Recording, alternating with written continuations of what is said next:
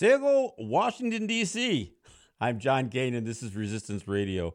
I want to thank you for joining me. Before I get into, I got a couple of topics I'm going to talk about today, but before I get into it, let me remind people that WPFW is listener-supported radio. We count on your contributions to our station to support the programming, to support our station. So I ask you to go to the pledge line. I ask you to go to 202-588-9739 and make a contribution to WPFW in the name of Resistance Radio with John and Regan. Or you can go online. You can go to WPFWFM.org and you can follow the prompts there to make a contribution to the station as well. All right. Hey, I am flying solo today. No Regan with me again this week. But I do want to, I do have a couple of things that are, they're really topical and really timely that I want to talk about. So let me get right into it. First, look, we are all once again, not just saddened, but outraged by the mass shootings that have taken place in both, Georgia and in Colorado. But in the wake of the murders in Georgia in particular, there was a lot of media coverage about stopping the Asian hate, stopping the hate against Asians. And while I agree with that sentiment, and I'm not suggesting there shouldn't be an effort to address some of the racism that Asian people have experienced in the United States, just like I would not undermine the Black Lives Matter movement, I do want to have a bigger conversation because let's be clear. These murders that took place in Georgia are more about white male supremacy than specifically about Asian hate. Now these specific murders obviously were targeting these Asian businesses, but the underlying problem is white male supremacy. White male supremacy, because along with that white male supremacy comes a history of a rape culture that dates back to even before colonialism. Columbus's men were rapists. I mean, there's accounts in Columbus's journals and some of the other contemporary writings about Native women that were given as payment to Columbus's men. And take it back, not Native women, Native girls who were given as payment, who were beaten into submission so they could be their satisfy some sexual appetite. And it's not even sexual appetite, because let's be clear, much of the violence against women is not about sex. It's about violence. It's about domination. And and of course this notion of white male supremacy is not only the legacy of colonialism, but slavery as well. I mean, people always want to gloss over the fact that Thomas Jefferson was having children with his slaves. And he wasn't alone. This was a common practice. This whole idea that, that white men, in spite of their racism, or actually, I take it back, not in spite of their racism, in keeping with their racism, viewed women of other ethnicities or perceived races as something that they could just take. And by take, I mean rape, but among other things. So this white male supremacy is really the underlying problem. And, and as a Native person, that I've talked about missing and murdered Indigenous women. That is a direct result of white male supremacy. 70% of the violence that is committed against Native women, domestic violence, is by white men. I mean, that's just the statistics. Now, I'm not suggesting that the 30% that happen at the hands of Native men is somehow less offensive. It's absolutely as offensive, but it's also a learned behavior because of the white dominant culture around us. So, as much as I want to support any effort to mitigate or to do away with or confront racism, whether it's racism against Black people or Asian people or Native people, as much as I feel strongly about that, it isn't an Asian problem. It isn't a black problem. It's a white man problem. And so we have to come back to that. And we have to continue to come back to that. Because anytime you start attributing this to, that somehow the victims of this violence have some responsibility. Is it because we're too pretty or we're too sexy? No, it isn't any of that stuff. So I think it's really, really important that we dial some of this back and confront what the real problem is. That it's white supremacy, male white supremacy. And look, the impacts of male white supremacy go in every possible direction. Not only does it objectify women of color in particular, but it also creates this hostile environment. Look, you had the storming of the Capitol. Again, white men predominantly. This is what is the underlying problem in the United States. And I don't know what the solution is. We talk about anti-racism. No, it's not enough to say that you're not a racist. If you're not confronting racism, then you are essentially complicit in it. And by even this conversation in the aftermath of what took place in Georgia, by constantly dwelling on, there has to be, an effort to stop Asian hate. It isn't just Asian hate. It isn't. I don't even know. Look, murder is a hate crime. There's no question about that. It is a hate crime when you murder somebody specifically of a different ethnicity or background or belief system or whatever. There's no question to me that that's a hate crime. It's not a crime of passion. And in fact, rape is not a crime of passion. Rape is a crime of hate.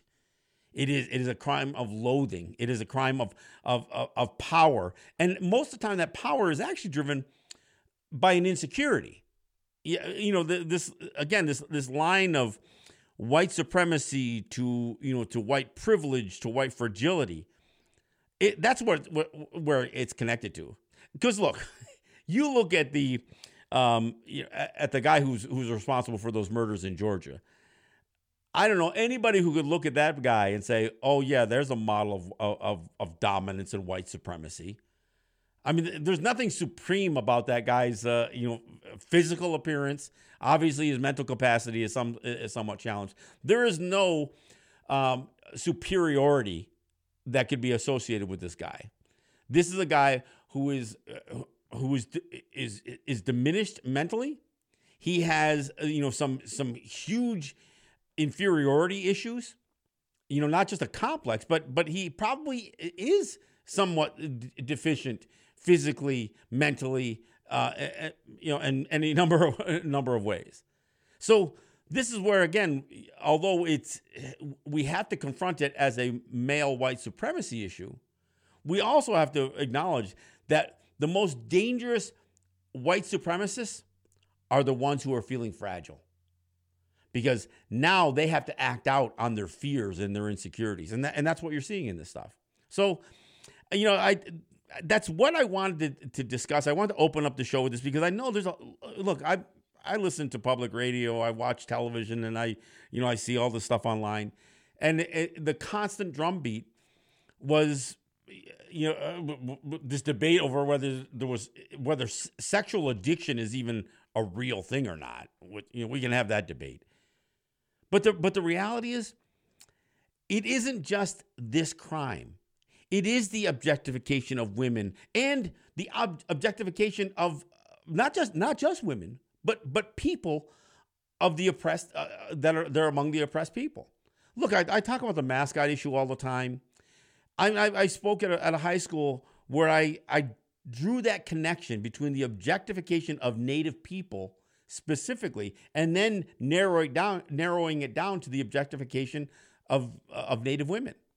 I mean, Pocahontas, although the previous president, found it humorous to joke and use her name as some sort of slur against Elizabeth Warren or whoever, she was raped, she was kidnapped, she was objectified. And so when you say objectified, what do you mean?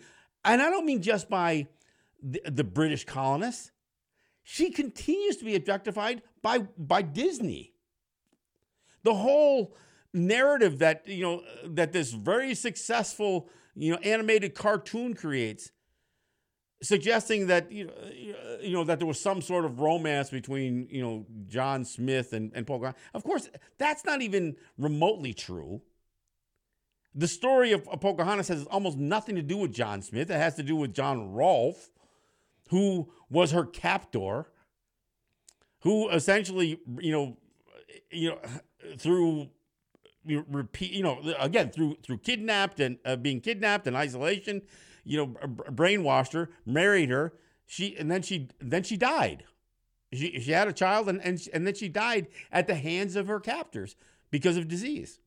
After she was paraded around as this token, as this objectified Native woman. That's exactly what the Pocahontas story is. And for anybody to tell otherwise, Disney or anybody else, is just an outright lie. But see, that is the lie that white people want to hear. And that is the lie that continues to perpetuate white male dominance, white male supremacy. And that's what is the underlying problem.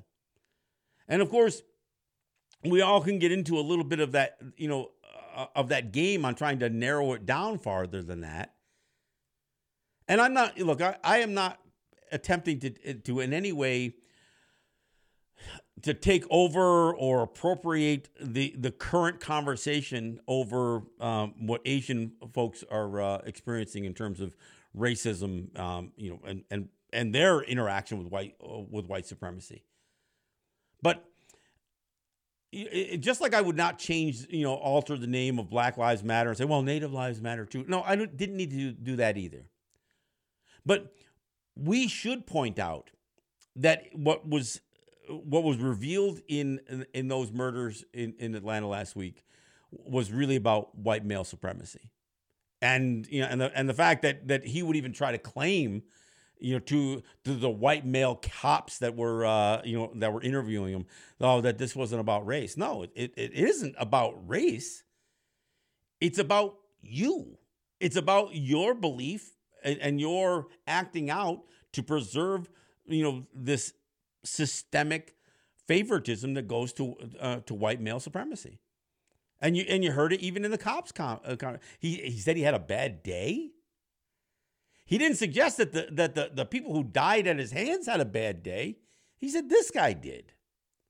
Look, I don't know how to say it any more clearly, but I think it's really important that while we address much of this issue, I don't think we should exacerbate the issue by somehow itemizing the victims of white male supremacy and almost create a little bit of tension amongst the oppressed people. Because, one of the things I started seeing is, well, what about the Black-Asian relationship? What about the relationship between, this group and that group? And everybody, it turns into this, what some people call the oppression Olympics.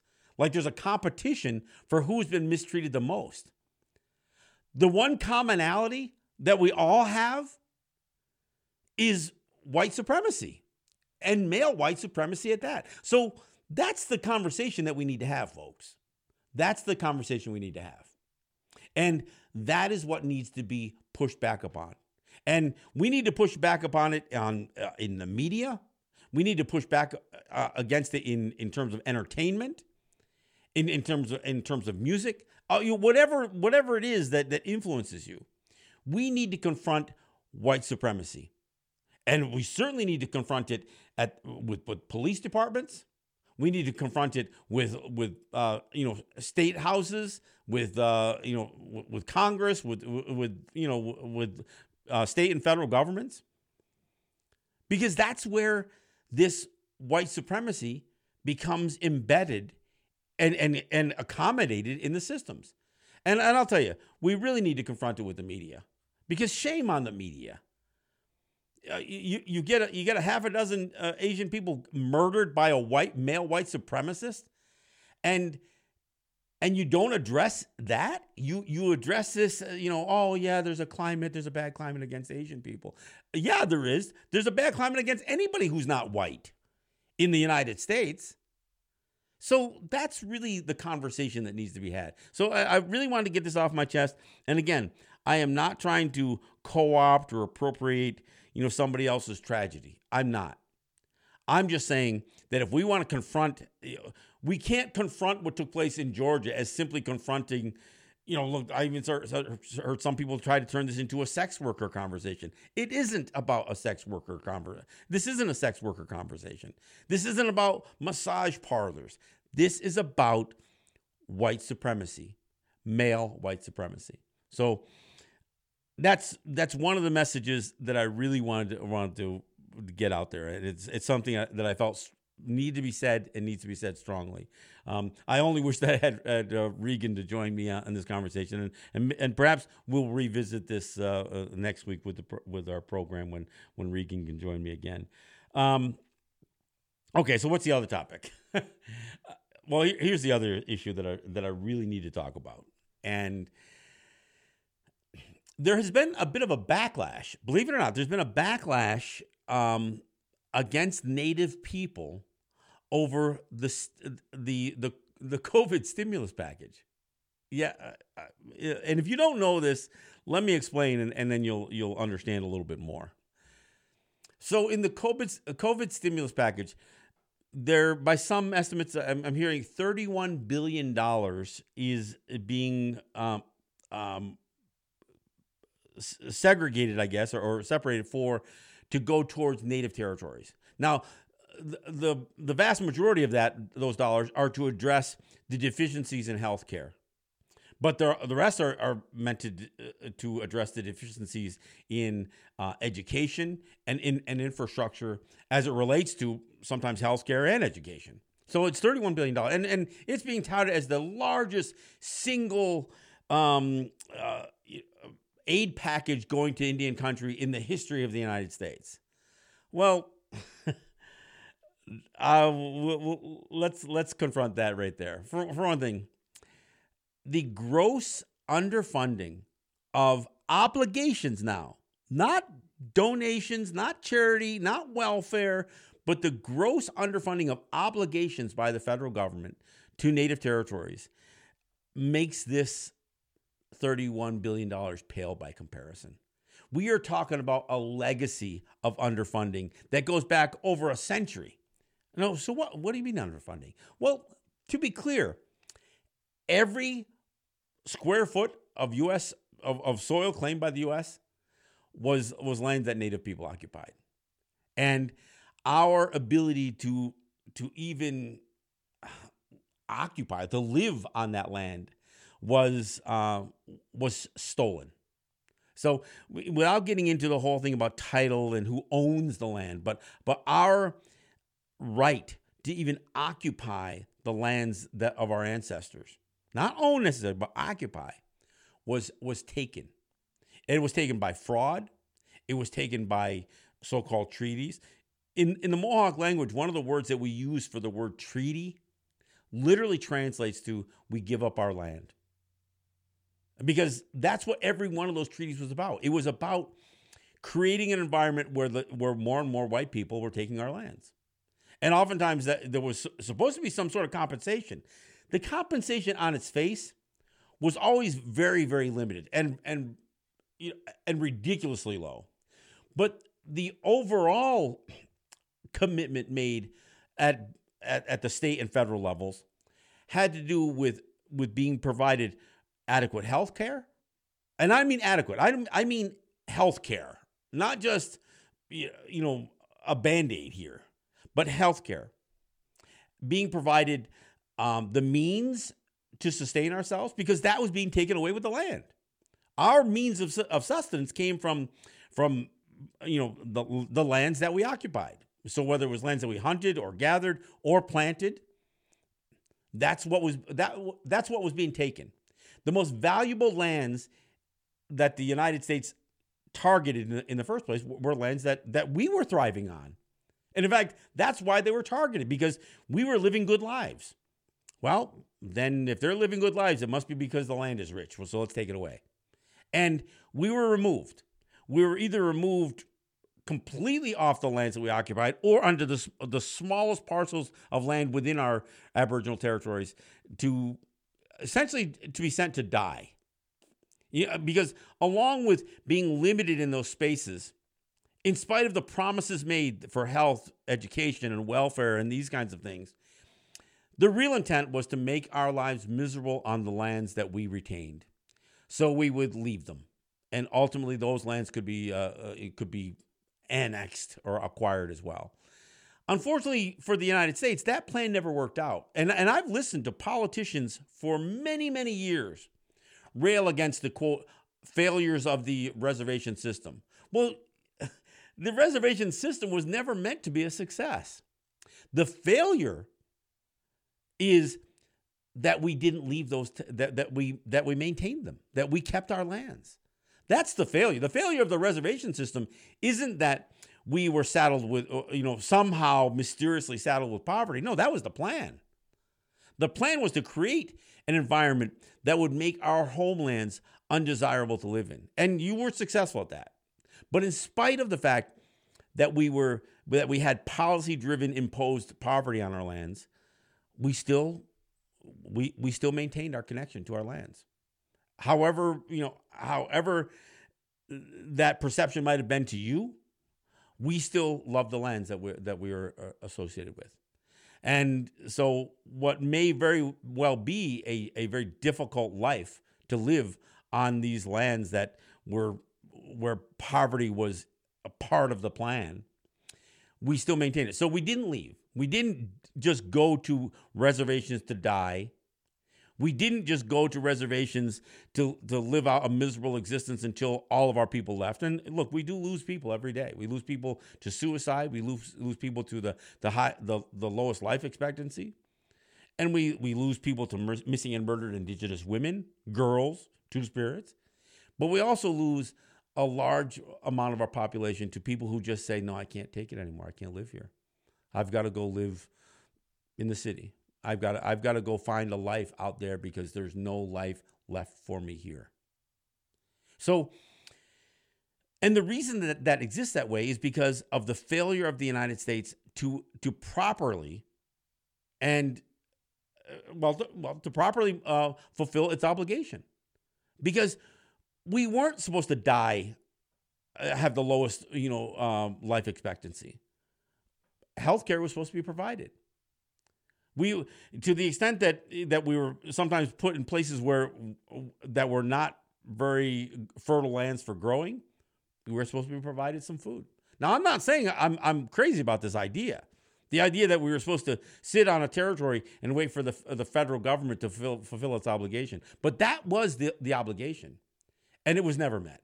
And oftentimes, to the extent even when there was compensation involved, specific financial compensation, by the time that those monies would come, it wouldn't even be the people who were the initial, the original victims of this removal or forced onto reservations. I mean, no, it wasn't even that.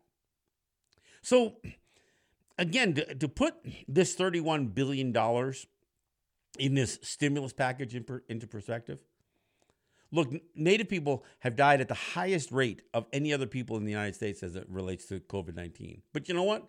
We're also dying at the highest rate for diabetes, for any number of ailments that were caused by, by the lives we were forced to live on our territories. In some places like Pine Ridge, unemployment was in excess of 85%. I know that doesn't make sense to you, because you're used to hearing numbers that are at 7% or in worst case scenario, 10% unemployment rate. Most of those numbers are meaningless. But in Pine Ridge and many other territories, the unemployment rate, the rate of unemployment is so high that you are the exception to the rule to have a job. Why? Because economic development was crushed by U.S. and state policies in most Native territories. We are in a constant battle with states. Even here in Seneca Territory, we're fighting New York State every day over taxation. We're fighting New York State every day over them trying to extort money out of Native gaming. We're in a constant battle with New York State. And again, a Democrat in the governor's mansion, not a Republican. For those of you who think that racism is just a right thing, no, it's a white thing, getting back to the previous conversation. We experience racism at the hands of Democrats every bit as much as we experience at the hands of Republicans. It may not seem or look as overt. I mean, Democrats don't bear racism as a hallmark of their of their platform like Republicans do, and yes, you do, but it doesn't mean the racism isn't there. It absolutely is there. So when I see there some attempt in this current piece of legislation associated with the stimulus package to create a larger package going to native territories than we've ever seen in a single tranche, we need to be clear that this doesn't even backfill the deficiencies of over a century of underfunding. We died at the highest rate in COVID. We died at the highest rate of many diseases, including cancer clusters caused by the remnants of extractive industries, extraction of things like uranium. I mean, even here in Seneca Territory, we've got a nuclear storage facility upriver from us that is allowing radiation to flow on the river that traverses our entire territory here. So we have cancer clusters, we have diabetes, and we have so many things. And much of the ailments that we have are attributed to the massive shift in our lifestyles due to relocation or removal, due to, again, all these policies that have imposed this abject poverty in our territories. And so the idea that we don't have a real good system or prospect for the future, all of that is attributes to our high unemployment, our lower life expectancies, our substance abuse, suicides, missing and murdered Indigenous women, all of that. So when I hear anybody, and just to be clear, here is what I heard. I heard some folks, especially in the Black community, mind you, suggesting that Native people got pushed to the front of the lines, front of the reparation line. They're actually looking at this $31 billion as some sort of reparations that Native people. This isn't reparations. This is obligation. Because every square foot of your land came from us. Or came from us being removed from our lands. So when I hear anybody, and it really does, it really does bother me to think other oppressed people are viewing this as somehow Native people being pushed to the front of the line on a reparations conversation, because it's not that. This is not even, again, it doesn't even represent backfill. This $31 billion is a drop in a leaking bucket. A bucket of, where resources are still being pulled up our territories and we are underfunded. There was a recent settlement because of the uranium, the underpayment for uranium that was pulled off of Native territories. And that was a recent settlement from a couple of years ago. But we have been screwed even as we were displaced from our homelands, pushed onto these Native territories. We were screwed at a level, and I'm going to talk about this in the second half. This is what I'm going to get into next. We weren't just screwed because of the underfunding of health and education and housing. We weren't just screwed in that regard. We literally had resources taken from us. And I'll explain. There was a lawsuit called the Cobell suit. It was Eloise Cobell who launched a lawsuit against the Interior Department and the Treasury Department. Her lawsuit alleged that over $150 billion, $150 billion, not $30 billion, but over $150 billion worth of Native assets are essentially unaccounted for. that they were lost, they were stolen, they were misappropriated, they were just not accounted for. And it isn't even just the dollar value. I mean, and when I'm talking about this, we're talking about income, lease income from grazing, from timber, from oil, from the extractive industries. This is money that should have gone to Native people that the Interior Department took ownership of in their so-called trust responsibility. And then not only did they take this money that often came at pennies on the dollar for, if they were to come from any place else. So they would take this money and then lose it. And I mean lose it literally, sometimes by bad investments, because they were investing on our behalf. So in bad investments, or just sheer incompetence and theft. The Justice Department hired Arthur Andersen, which before Enron was considered one of the most premier accounting agencies in the United States.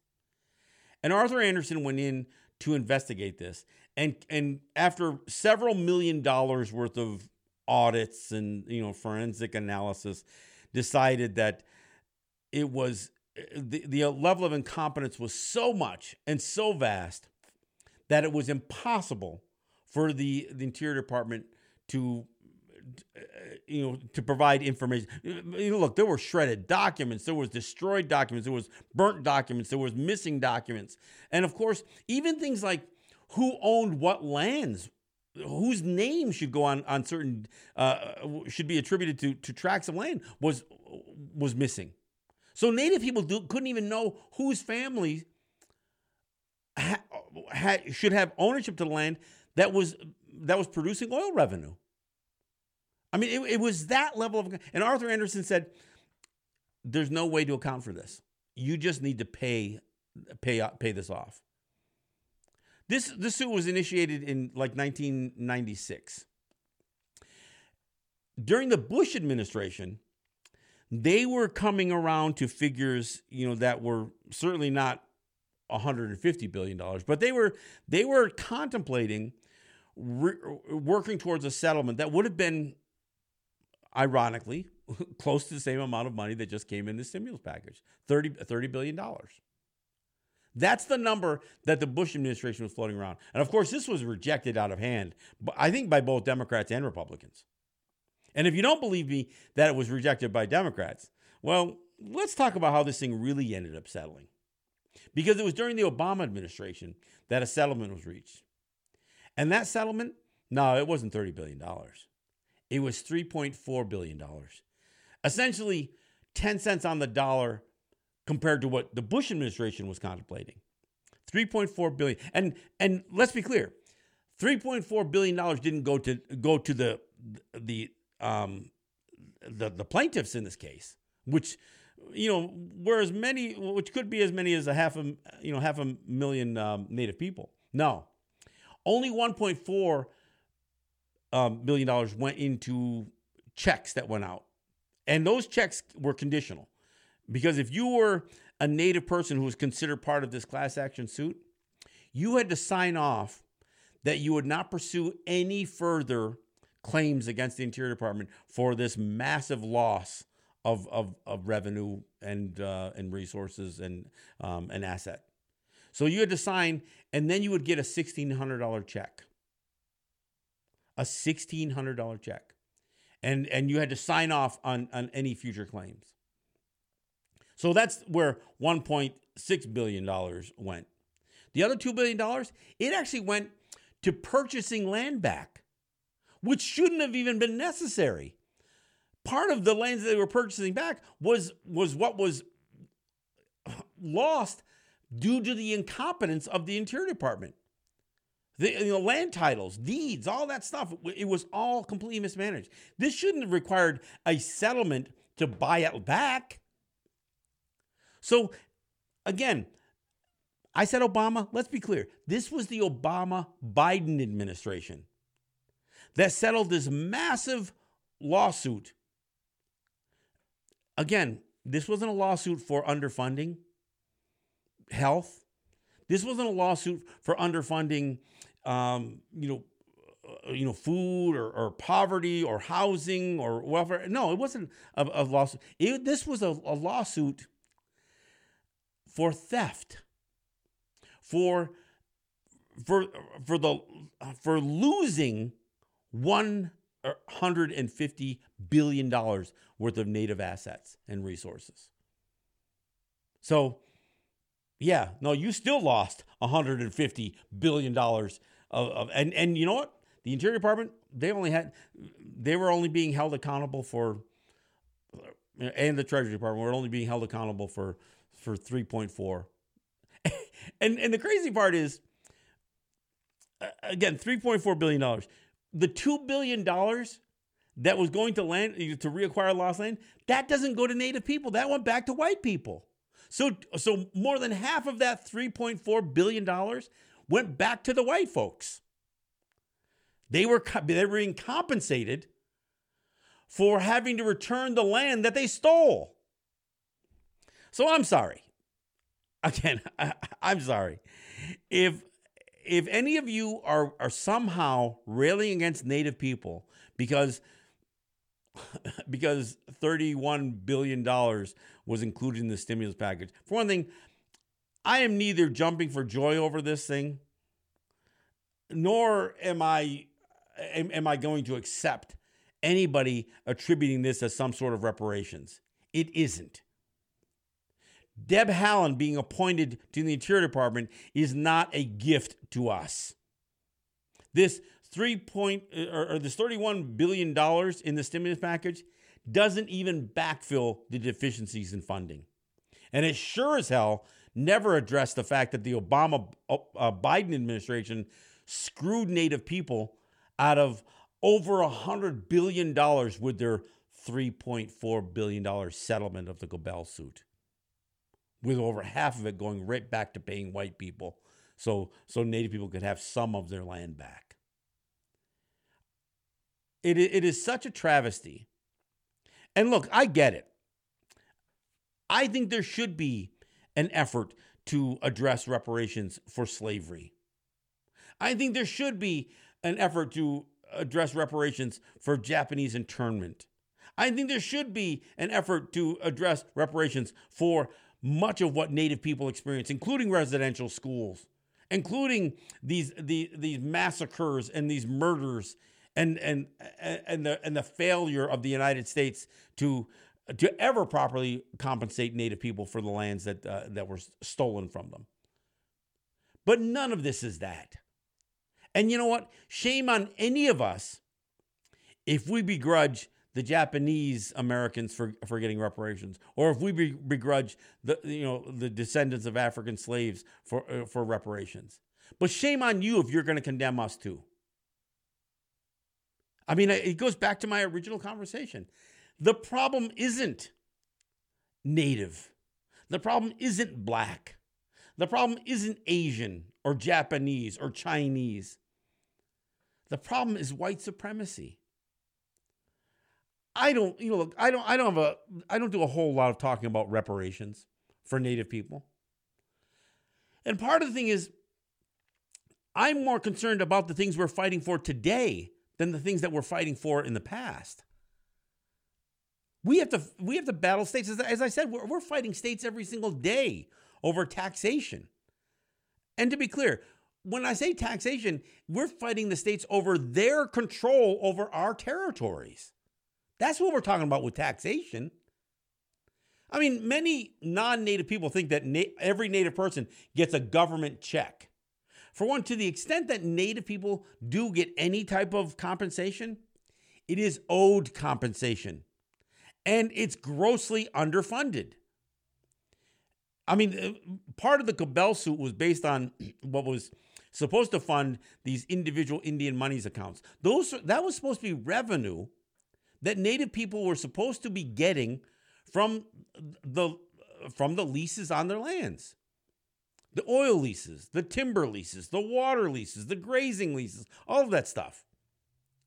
And most of it was pathetically low. That's what the Gobel suit was based on.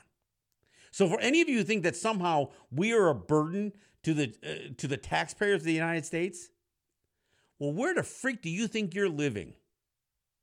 Who do you think occupied the land before you did? Where do you think your income is being generated from? So, yeah, I'm a little pissed off when I first started hearing this backlash over this $31 billion. And you know what? Here's the sad part is much of that $31 billion is going to be lost in the bureaucracy of it all. I mean, a large portion of it's going to go to shore up the grossly underfunded healthcare systems that exist on our territories. Some of it'll, probably go, look, the cuts in funding to the Indian Health Services, again, which is an obligation by the federal government, have been so significant. And they weren't just cuts that happened during the Trump administration. It's happened through every administration. So these dollars, which are really to address the inadequacies of U.S. policy towards Native people, is probably not going to fix. I mean, I heard some Native people say, well, could be a game changer. Look, is it going to have impact? Sure. And, maybe our clinics will be upgraded. Maybe we will see an increase in the health care that we are provided on our own territories. But some of this has gone to the fact that we have received inadequate health care. And all of the state-of-the-art medicine and technology associated with healthcare in the United States, it doesn't come to our territories. We are getting the most backwards technology available that comes to our territories. And I'm not saying all territories are the same, but for the most part, we are getting terrible support from the federal government for healthcare. Our housing is incredibly deficient. The food deserts that exist in our territories, the water quality, the worst drinking water in the United States isn't Flint, Michigan. It's by and large almost any native territory in the United States. And the same thing can be said on the Canadian side as well. The basic access to clean water. That's been one of the things that people attributed to the large number of deaths in Navajo territory. Just a basic lack of drinking water. So you're going to tell me that $31 billion is an award? It's a gift? It's addressing the deficiencies. Education. Look, during this lockdown period, most people don't realize, even as I'm broadcasting and recording and doing my show here, I don't have internet access here. I have to use a Verizon MiFi jetpack for my internet. Why? Because we don't have fiber optic cables going through our territories. We don't have broadband here. I mean, and this isn't just something that impacts education. As during a shutdown, during a lockdown because of COVID, it impacts everything from our ability to conduct trade and commerce on our territories. We are on the look. We have deficiencies in electric power on our territories, and in some of our territories that have extractive industries, including taking oil and gas out of our territories, every year we hear another horror story of somebody who froze to death in a home that didn't have power, in a home that didn't have heat. Yeah, that's the reality. So I'm sorry if I'm coming across as a little pissed off over anybody begrudging Native people over this $31 billion. The fact that it got stuck in a stimulus package is again a failure of American policy. It's a failure of the Interior Department. It's a failure of the executive branch, the legislative branch, all of it. The Treasury Department. We're in a constant battle with the Treasury Department over them trying to figure out different ways to tax us. And even as we carve out some level of economic development on our territories, it's a constant battle.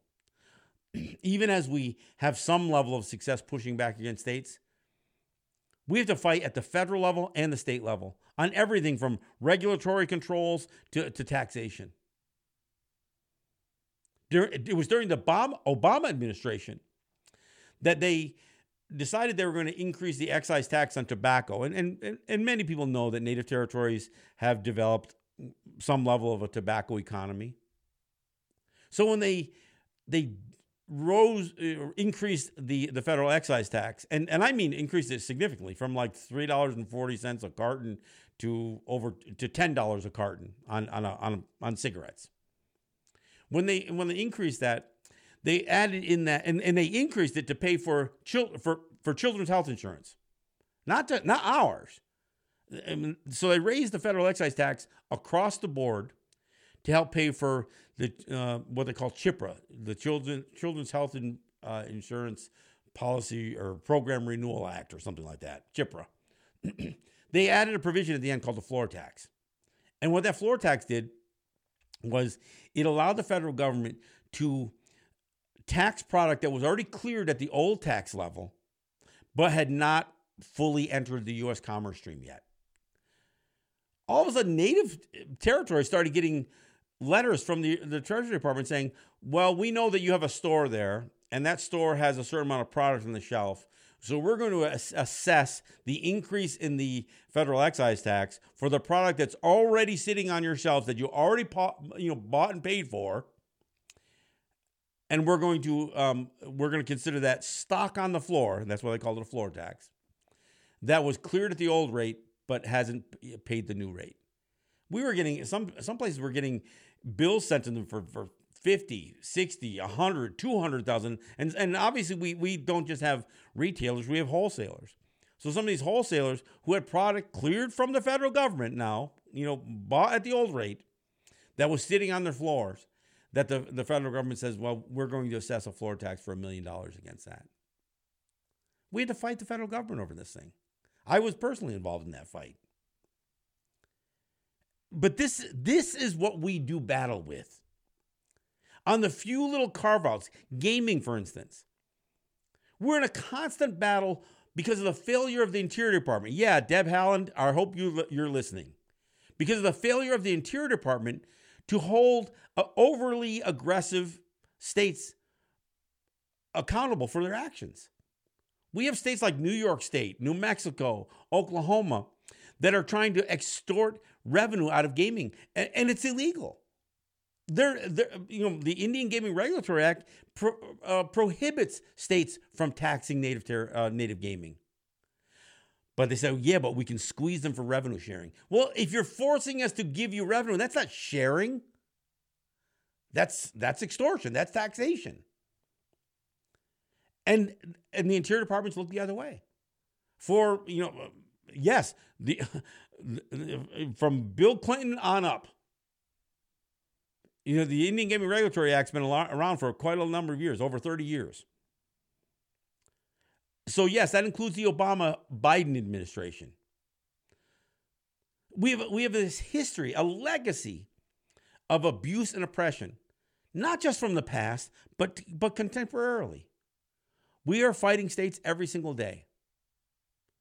So, and I don't know exactly who pushed to have $31 billion included in the stimulus package, but I know where it comes from.